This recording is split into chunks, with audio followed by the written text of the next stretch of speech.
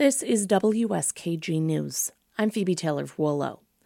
Lewis County Sheriff Mike Carpinelli has ties to at least two groups described by experts as anti-government and extremist. Reporters Emily Russell and Zach Hirsch bring us his story. It's a cold February night back in 2020. Folks are packed inside the Lewis County Courthouse in Lowville. We want to thank you for coming today. People are overflowing into the hall, which is not typical for a county board meeting. But this is a meeting about gun control. This meeting is part of a push to designate Lewis County as a Second Amendment sanctuary, meaning there wouldn't be local enforcement of state gun laws. 30 minutes in, a man who's been standing at the back walks to the front of the crowd. I get a opportunity to speak it, and I'd like to have a chance to talk as the sheriff of this county for the people that are here, okay? Yeah. Lewis County Sheriff Mike Carpinelli. He's in uniform and has a grave expression on his face. Carpinelli is all for the Second Amendment sanctuary idea. He turns to the crowd. This is no joke, Carpinelli says. This is the fight for your lives as you know it in a free republic. Freedom. Almost odds. There's something else Carpinelli says that goes beyond guns. He reminds the room where his allegiance lies. I support everybody in this room, but I absolutely support the Constitution, the oath that I took. I will support that way before I'll support the state, way before I'll support the county constitution or any other constitution. A few weeks later, Carpinelli emailed some colleagues about Second Amendment sanctuaries. He wrote, quote, "We will prevail, but not without a fight. It will be done with faith, education, elections, and force when necessary." Force when necessary.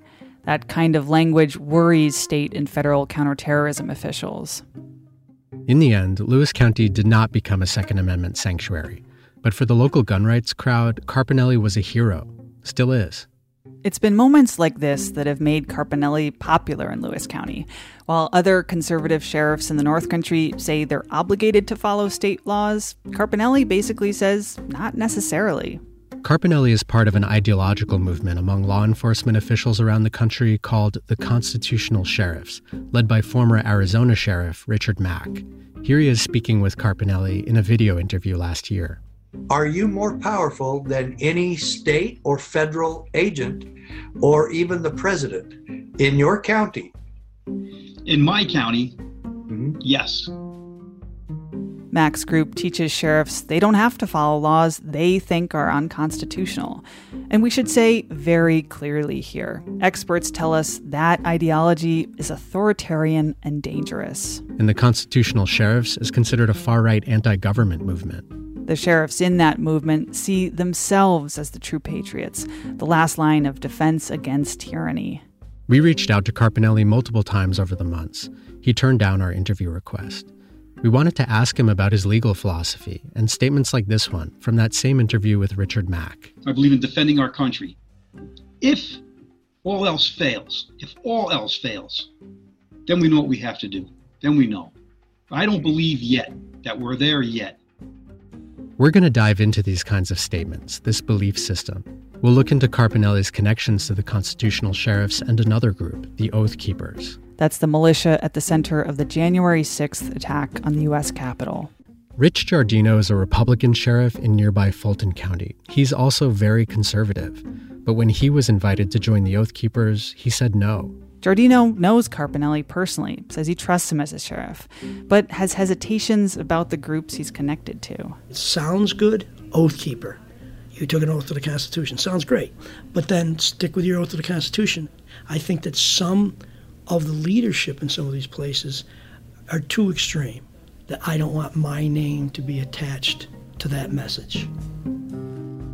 The Oath Keepers played a key role in the January 6th attack on the U.S. Capitol. For months, President Donald Trump and his allies had been falsely claiming that the election was stolen.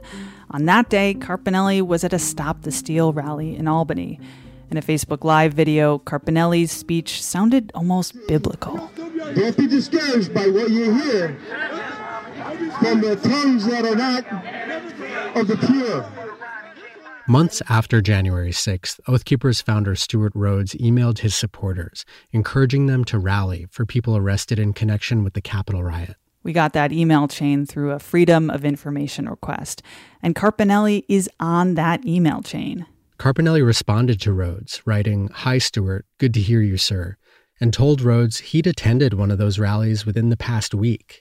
The sheriff has said he does not condone the violence that happened on January 6th, but he's also downplayed that day and the real threat it posed to democracy. Carpinelli is one of 8 constitutional sheriffs around New York and dozens across the country. As for the Oath Keepers, a leaked list showed at one point there were nearly 2,000 members in New York, including dozens in law enforcement.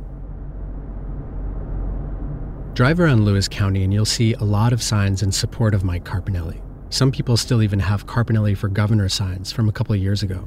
We're now entering the town of Loudville. We drove around and talked to a lot of people, both in person and later over the phone. We wanted to figure out how Carpinelli's behavior, his embrace of a fringe ideology, is even possible. Here's what we know. First, plenty of people just aren't aware of any of that stuff. We asked Lydia Eastman from Glenfield about Carpinelli's connections to the Oath Keepers and constitutional sheriffs. I don't keep up with that. I don't even know what that means. But here's what Eastman does know about Carpinelli. I've seen a lot of his signs around. I've never had any encounters with him, but I know that he's helped a lot of my friends and family in the community. Second, there are people in Lewis County who are aware of those ties and his statements and who either love Carpinelli for it, like Gene Stanford, who we heard from earlier, or it's just not the most important thing about the sheriff. Like for Richard Defone, who's actually a former village judge from Loudville. He says you can't pick and choose which laws to follow, but overall... Well, I think he's done a good job as a sheriff. I think he brought innovations to the department, and the department's run pretty well. Some people in Lewis County are concerned about Carpinelli, but most didn't want to talk on tape, said they were scared of the repercussions. One county lawmaker, a Republican, also didn't want to talk on tape, but did give us some insight into the sheriff and his career, describing Carpinelli as the most popular politician in Lewis County. The people of Lewis County consistently elect him, the lawmaker said, adding, quote, "There's no secret about where he stands." For North Country Public Radio, I'm Emily Russell. And I'm Zach Hirsch. For more news anytime, head to WSKG.org. I'm Phoebe Taylor-Wollo. Thanks for listening. Cornell University's Department of Music, sponsor of WSKG, presents the Cornell Chorus's annual Twilight Concert. Conducted by Joe Larangis and Jens-Young Nye, the concert features Vincent Persicetti's Winter Cantata and a repertoire of works from around the globe to help mark shortening days and savor the waning light of the fall season. Saturday, October 28th at 6 p.m. in Cornell's Bailey Hall. Tickets and more information at cornelltickets.com.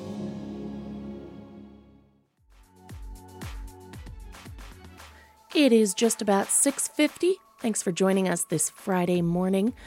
Coming up on Marketplace Morning Report, we'll get a read on the Federal Reserve's favorite inflation gauge later this morning and why it matters. That plus all the morning's business news is up next during Marketplace Morning Report on WSKG. Support for WSKG comes from Farmer Brown's Marketplace, now offering pond plants and water garden supplies, with water plants located in the new shade garden area behind Greenhouse 7. Farmer Brown's Marketplace on Route 434 between Appalachian and Owego. Thanks so much for joining us this Friday morning.